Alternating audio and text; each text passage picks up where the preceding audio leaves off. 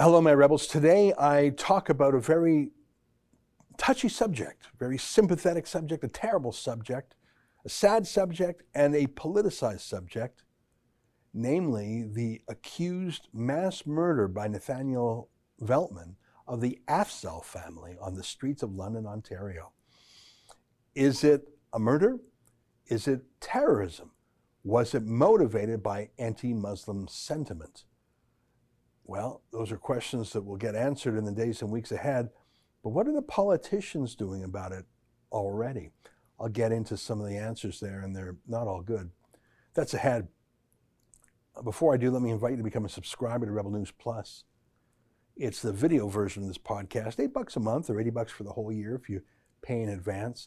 You get my daily show in video form, plus Sheila Gunn Reid, David Menzies, and Andrew Chapados. And the reason I encourage you to do that is because there's a lot to see in these podcasts. We depend on your $8 a month to pay our bills because it lets us be independent as opposed to most media that take money from Justin Trudeau. So please go to rebelnews.com and click subscribe. All right, here's today's podcast. You're listening to a Rebel News podcast.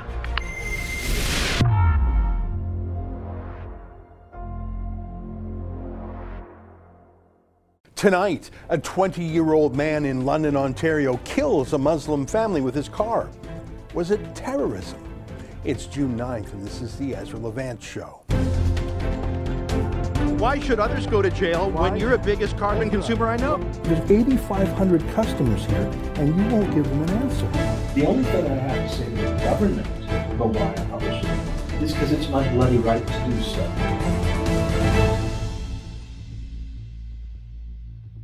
On Sunday night, a 20-year-old man in London, Ontario, allegedly drove his car into a Muslim family, the Afzaals, on the street, killing 4 people, injuring another. Nathaniel Veltman has been charged with 4 counts of first-degree murder and 1 count of attempted murder. The victims are Muslim.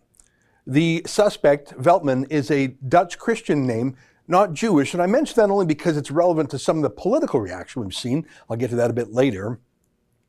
This is a terrible event. It's a terrible crime.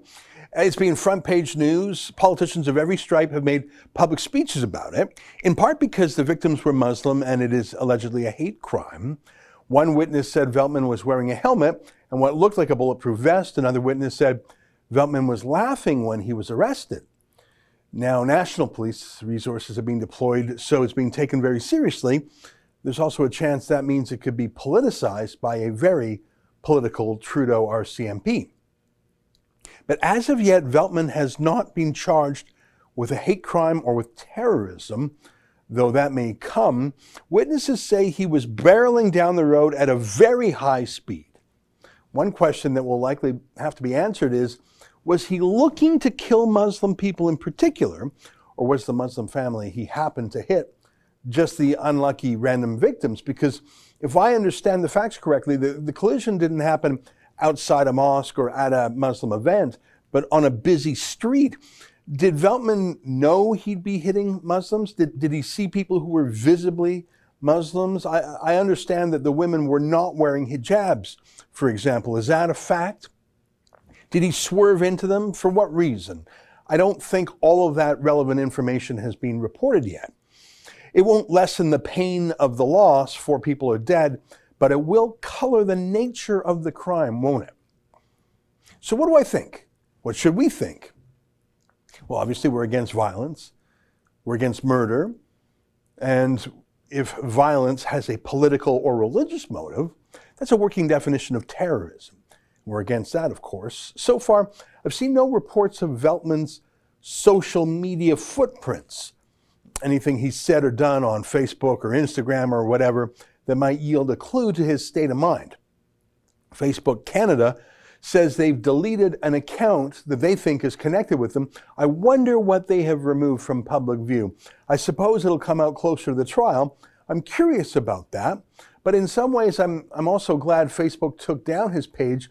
If he were following or liking other pages on Facebook, those people would obviously be blamed, even if there was no connection to the killing. I remember that Alexandra Bissonnette, the murderer at the Quebec City Mosque, followed Facebook pages related to the NDP, the separatist party in Quebec, and also Donald Trump. Well, guess which one of them was blamed by the media for the murder. So in that sense, I'm loath to do a political commentary about this tragedy just yet. We don't have all the facts in yet, and I don't know how much there would be to say other than to condemn it and to have sympathy with the victims. When a Jewish synagogue was attacked in Pittsburgh a few years ago, it was a mass murder of 11 people. I didn't feel the need to opine on it as news commentary. I obviously am against the murder. It was politically, and in that case, anti-Semitic motivations. It's a reminder that evil exists among us, but I frankly didn't feel compelled to make a larger political statement based on it, even though it was my tribe that was attacked. I guess I could have opined that violent anti-Semitism is not over, which would be useful to say, only in that I think the media has stopped caring so much about it ever since anti-Semitism has become a de facto cause of the left, especially on campuses and in the Democratic Party in the States and the Labour Party in the UK. But as to the crime in London, Ontario, sometimes it takes a while, maybe days, maybe weeks, to distinguish a political crime from a crime of madness or another non-political motive, such as someone seeking media notoriety. I mean, for example, here's Nicholas Cruz, who murdered 17 people in a Florida school a few years back in what actually became America's worst school shooting.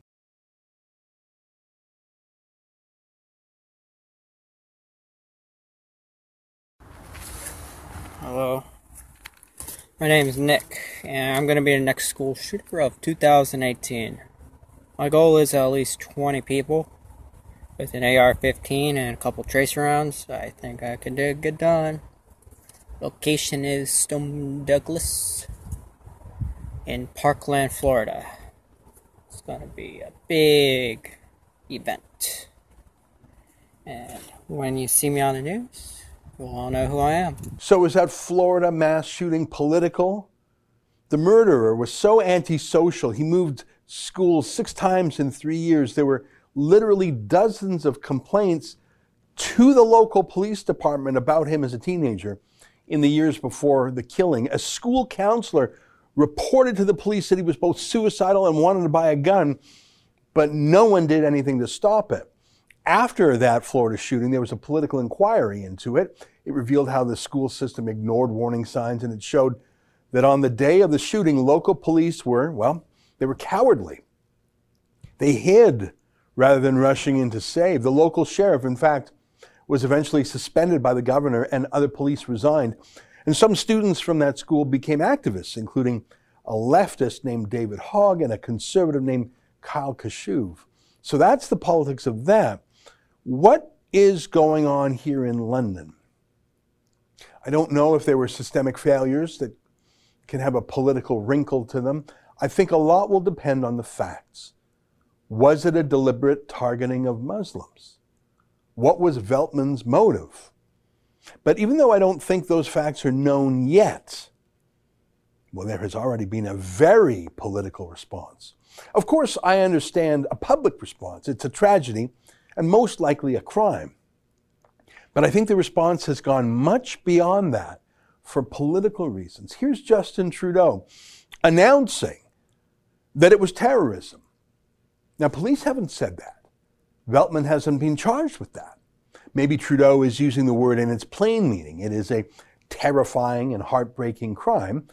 But is it normal for a politician so senior, who is the boss of the RCMP, to announce publicly before a trial and the facts are aired, before the investigation is likely even done, to announce a conclusion like that? And to mention right-wingers, do we know that?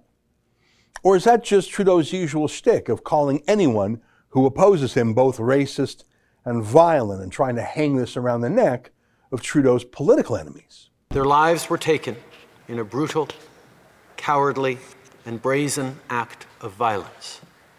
This killing was no accident. This was a terrorist attack motivated by hatred in the heart of one of our communities. They were all targeted because of their Muslim faith. This is happening here in Canada, and it has to stop. Mr. Speaker, we stand with the people of London and with Muslim communities across the country. We're going to continue to fund initiatives like the Security Infrastructure Program to help protect communities at risk and their schools and places of worship. We'll continue to fight hate online and offline, which includes taking even more action to dismantle far-right hate groups, like we did with the Proud Boys, by adding them to Canada's terror listing. And we'll continue doing everything we can to keep communities safe. Who knows? Maybe those things will all prove to be true. Maybe Trudeau was briefed privately in a way the public hasn't been. Maybe the RCMP has already come to the conclusion. Could be. The reports of a helmet, body armor, speeding car, laughter, they certainly point to a terrible motivation. But unlike the Pittsburgh synagogue, which was obviously a Jewish target, this was on a more neutral highway. I guess I'm just saying it adds another question that may well be answered, but I don't know if it's been answered yet. You know, there was another mass attack in Canada on the street just 2 months ago, actually. Look at this story. North Vancouver stabbing attack. Suspect's friend says she's shocked as police search for motive. This guy, Yannick Bandaugo, if I'm saying it right, he allegedly stabbed 7 people on the street, murdering one woman, wounding the others. 6 of the 7 victims were women. That could be a coincidence, I don't know. But there wasn't a national reaction in the same way there is to the London attack. In fact, the news pretty much went away in a day out there in Vancouver. There wasn't a national movement of mourning. It didn't get the École Polytechnique treatment, the Montreal Massacre treatment, even though it was 6 women. I don't know why, other than my earlier point, crimes are not inherently political. Madness can be a factor, and let's be candid, please. The accused in the Vancouver stabbings is a visible minority, which doesn't fit the woke political narrative of, what did Trudeau say, right-wing, white supremacists, whatever. Again, I say let's wait for a trial for the facts to come out. But that's not what's happening in London, Ontario. It's political from the beginning. If Veltman did deliberately murder these people because they're Muslim, well, I believe in capital punishment for murder. So that's my view. And if he was motivated by politics or religion, we'll charge him with terrorism too. I don't think we have that yet. But what we do have is a media political class that already knows its script. For example, the government of Ontario is brutally shutting down businesses, churches, protests against the lockdown. But they specifically lifted those rules for a memorial for the London family, the Afzals. Now, I appreciate that. I'm sure the community does too. But either you say the rules are scientific and health-based or you don't. Why is this funeral exempt but no other funerals are? Why is this political cause exempt but no others are? Well, actually, come to think of it, Black Lives Matter was exempt from anti-gathering rules too, come to think of it. Look, I want all of us to be able to meet in happy occasions and sad occasions. I don't believe the pandemic is an acute threat. But if the government really does, why would they allow a super spreader event like this? Because they don't really believe it's a super spreader event. Or if they do, they believe in politics even more. But let me show you just one moment from an otherwise touching memorial. It's a local London imam. This guy, Munir El-Qassam. He spoke very briefly at the memorial. I'm going to show you his whole speech. And it was nice. He was talking about community support until suddenly it went off the rails. And he connected the attack on the Afzaal family, done by, allegedly, this 20-year-old Dutch Christian. This imam connected it to the recent war between Israel and the terrorist group Hamas, which is based in the Gaza Strip. Now, you can be pro-Israel or you can be pro-Hamas. I think if you're for Hamas, a terrorist group that's literally banned in Canada, I think you have some explaining to do. But it is a point of view. But what does that have to do with this case? At all. Nathaniel Veltman sounds like a Jewish name, but it isn't. But so what? That seems to be enough for this imam. Was he some instrument of Israel? Did Israel get in the car and barrel down the street and try and pick off Muslims? Well, here, watch the imam's whole speech and you decide for yourself. Bismillah ar-Rahman ar-Rahim. Brother Bilal Rahal asked me to share final words. Well, I don't have to speak. Each and every one who's present here is a final word. You all said everything that needs to be said, except one angle I would like to share with our officials. Now, there's a reason why they say the world is a small village. Every country has a foreign policy. I just want to say, whatever is happening in Jerusalem and Gaza is related to whatever happened in London, Ontario. Period. Thank you.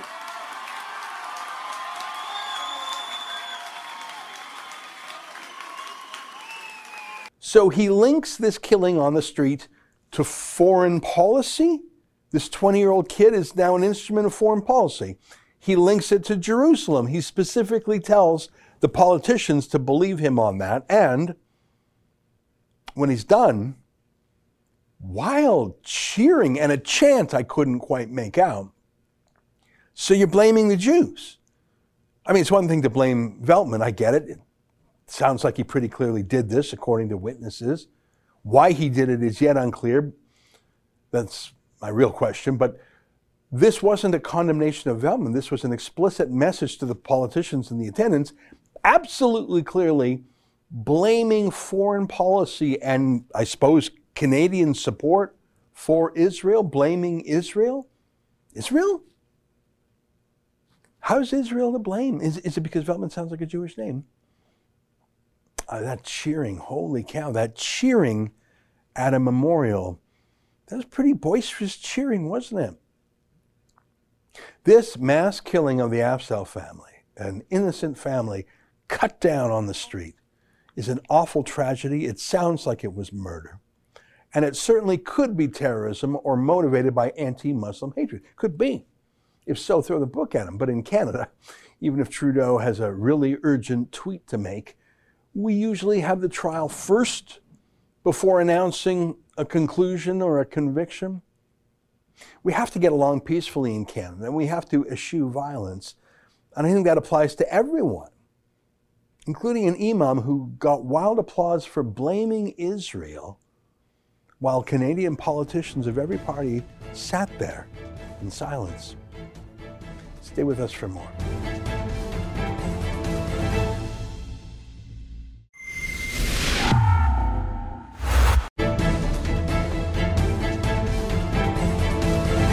Hey, welcome back. Well, yesterday I showed you that Manitoba is the first Canadian province to bring in a vaccine passport.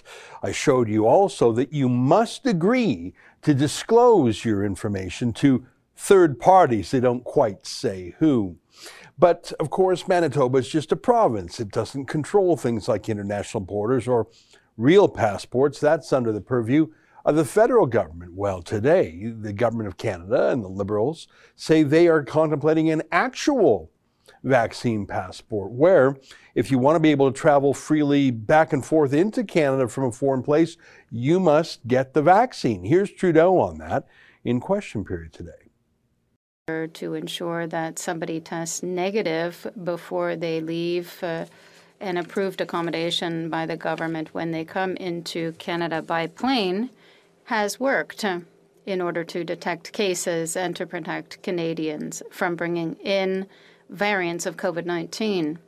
We know that we must continue to protect Canadians as a priority during this pandemic, but we also recognize that people who are fully vaccinated should be able to have more freedoms. So he's contemplating ending the 14-day COVID jail quarantine hotels and removing the quarantine in particular, if I'm understanding him correctly. Here to correct me if I'm wrong is our friend Andrew Lawton from The Andrew Lawton Show at tnc.news. Andrew, did I correctly understand him? I mean, he just came out with this a moment ago. I understand that they're aiming to end their quarantine hotels. I think those are likely to be struck down by the federal court. Rebel News, JCCF, and others were in court last week, and I heard that the government had a really bad go of it. I think the COVID jails are on their way out, but what do you make? Did I understand correctly that there wouldn't be a 14-day quarantine at all if you had vaccination? So what they announced today, and by the way, they haven't even committed to a start date. They're saying they'd like to do this sometime in early July, is for people who are fully vaccinated and provide proof of that, you would need to get a departure test before you get on a plane for Canada, like now. And then on arrival, you would also take another test at the airport or when you get home in the case of land crossings. And then you have to go into quarantine until that arrival test comes back negative. So your quarantine is basically as long as it takes for that test that you take at the airport or once you cross the border to come back. So 2 days perhaps. Well, Trudeau phrased it, you'll get more freedom if you take the jab, but that's another way of saying you'll get less freedom if you don't. One of the things that I've noticed, and it's been very frustrating to me, Andrew, is that there was a point in time when freedoms were infringed based on healthcare measures. So how many people are in intensive care units? How many people are in the hospital? How many people are dying? In fact, you'll remember the rationale for the lockdowns at the very beginning was 2 weeks to flatten the curve. And by flatten the curve, they meant we can't all get sick at once. That'll overwhelm our hospitals. We've got to slow the rate that we're getting sick. We can't stop people from getting sick. Life goes on, but we can't overwhelm the hospitals. That's why in the States, they sent those hospital ships of the U.S. Navy to L.A. and New York to take the overflow. It was never needed.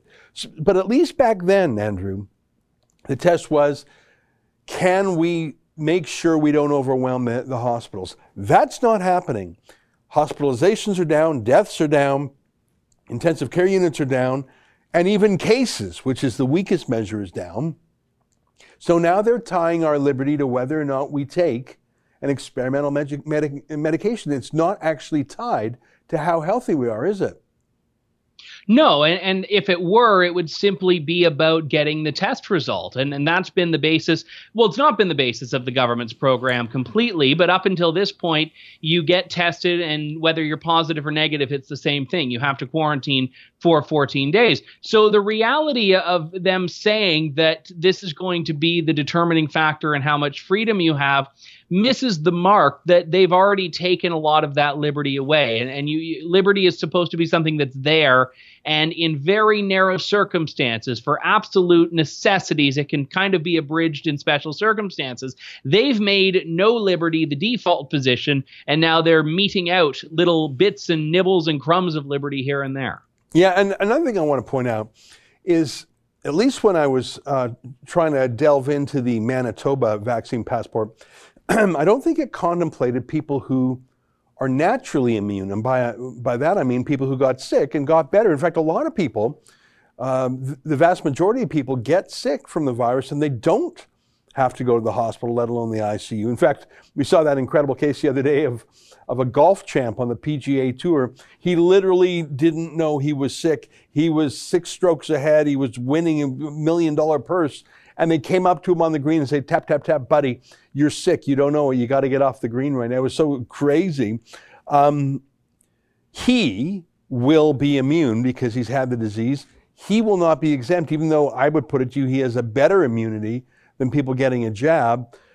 I think, if I understand correctly, being naturally immune, getting the disease and recovering from it will not give you this exemption, at least not under the Manitoba system, as far as I can say. And I don't know, I just feel like this is really moving away from actual healthcare measurements to the profiteers of the pandemic. There's 9 new pharmaceutical billionaires this year alone. I think it's all the worst conspiracy theories coming true, that this isn't about health, it's about vaccinations.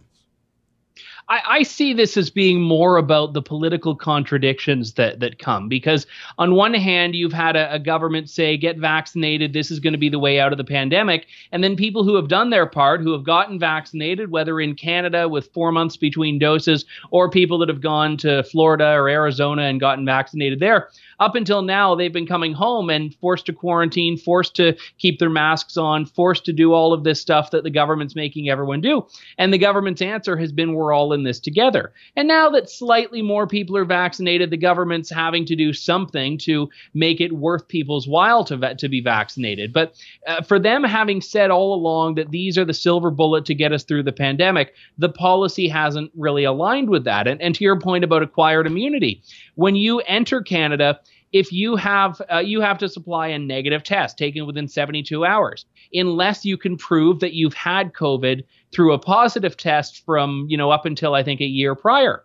So in that sense, yes, if you have acquired immunity, you get out of the having to do a negative test, but it doesn't get you out of quarantine. So which is it? Are you safe if you have had COVID in the past, or are you not? And there's a litany of these contradictions and inconsistencies in the government's approach to this, whereas just general risk, general well-being, vaccination status, COVID antibodies through acquired immunity, all of these things are given different weight in different directions by the Liberals. Yeah, I don't think there's any science behind it. I want to say one thing. I think this is a way of teasing people, like they're doing a lot of obedience training, a lot of conditioning here.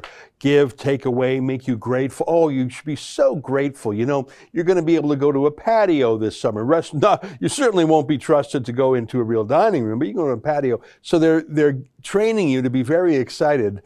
But I should say that in Canada, although the majority of people now have had one shot of the vaccine, less than 10% have had two, and that's the standard they're actually proposing to use for this vaccine passport. So that's another way of saying we're going to be locked down for an enormous time yet to come. And by the way, as people see that, the deaths and the hospitalizations are down and everyone's back, people are not going to want to take that second jab, at least not everyone.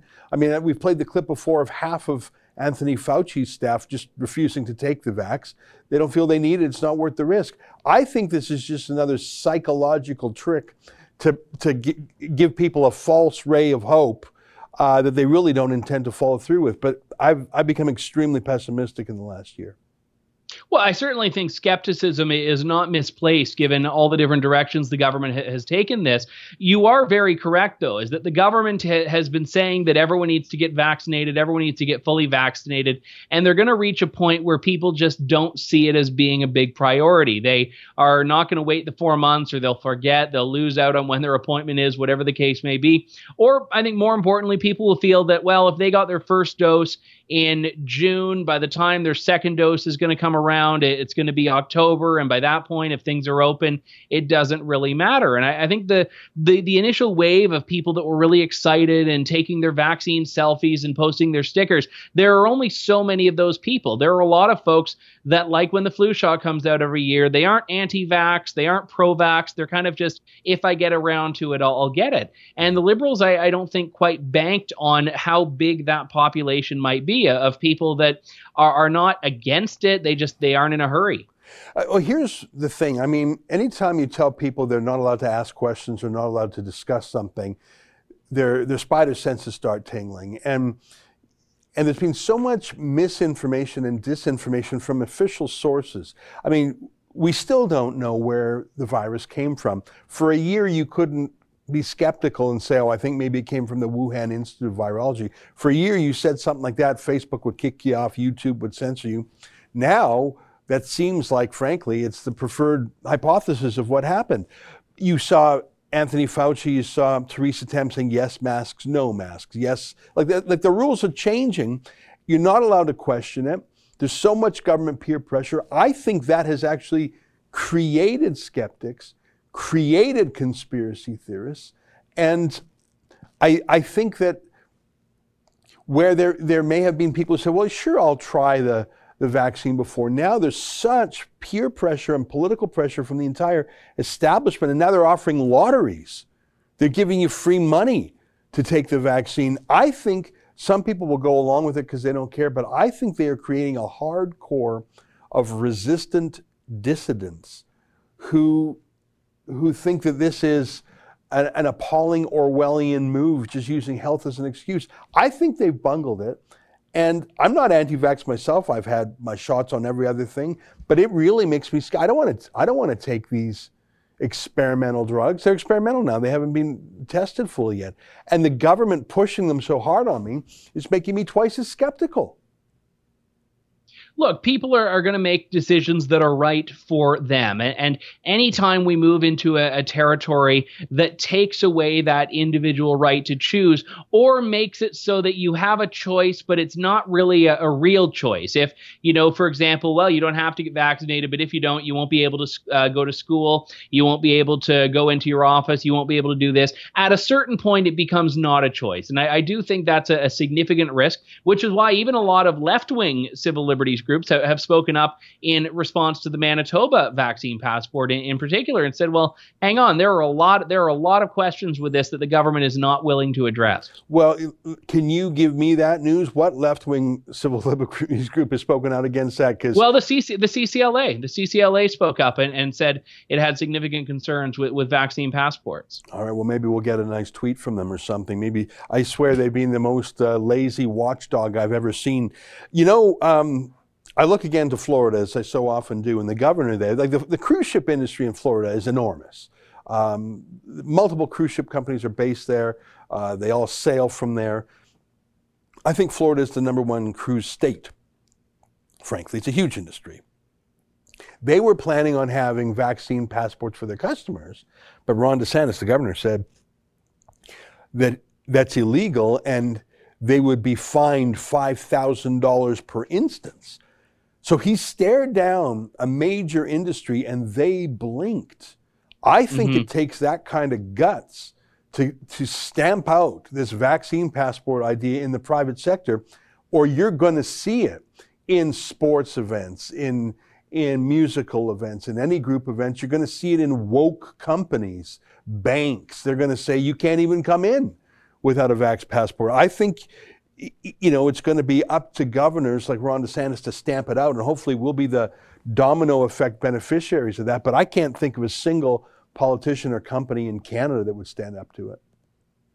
No, and the challenge, of course, and I said this months ago, that a vaccine passport in some form was inevitable, and I got a lot of backlash from it. But the point that I made was that I don't believe as Canadians, for example, we have the right to tell Italy or the UK or France what their rules should be as sovereign nations. And the point that I made is that we know that a number of other countries are going to put in some requirement, and your choice is, do I go to that country or do I not? Within your own country, it's a very different story, though. And despite being someone who is completely on board with vaccines, and I still support individual choice on the matter, I'm very uneasy with creating a society in which this becomes your license to enjoy your constitutional freedoms. Yeah. Well, I've spoken with our constitutional lawyers who have been challenging, first of all, we were in court last week for the COVID jail hotels.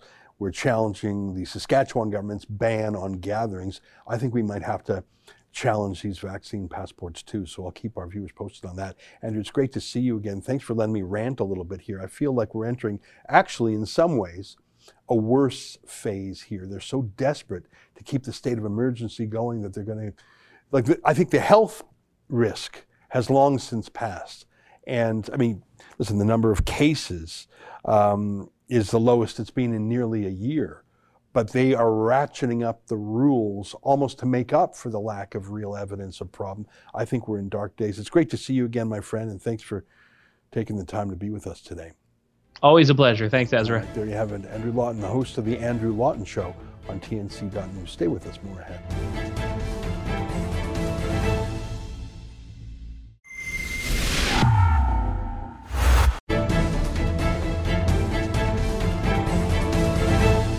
Hey, welcome back. On my show last night, Grace writes, "Help, I'm from Manitoba. I don't trust the vaccine, but it seems like I will be a prisoner in my province if I don't." Well, that's the crazy thing, is they're making you positively inject something in your blood, or you're not allowed to live your life. Even if you're healthy, even if you've had the disease and have recovered and are naturally immune to it, they're taking away your rights if you don't participate in a medical experiment. I say that because these drugs haven't finished their experimentation yet. They're still in trials. Robert writes, since when did elected officials become dictators without a vote? Well, that's a really good question. I think because the rest of the system allowed them to, the opposition parties, the media, the courts. Matt writes, I've never been more disappointed in a conservative leader than I have been with Doug Ford. Well, then it sounds like you haven't met Brian Pallister or even Jason Kenney. Yeah, I think we're in dark days, my friends, and I think even though the pandemic itself is abating, well, the lockdowns are just getting started with the vaccine passports. That's the show for today. Until tomorrow, on behalf of all of us at Rebel World Headquarters, to you at home, good night. Keep fighting for freedom.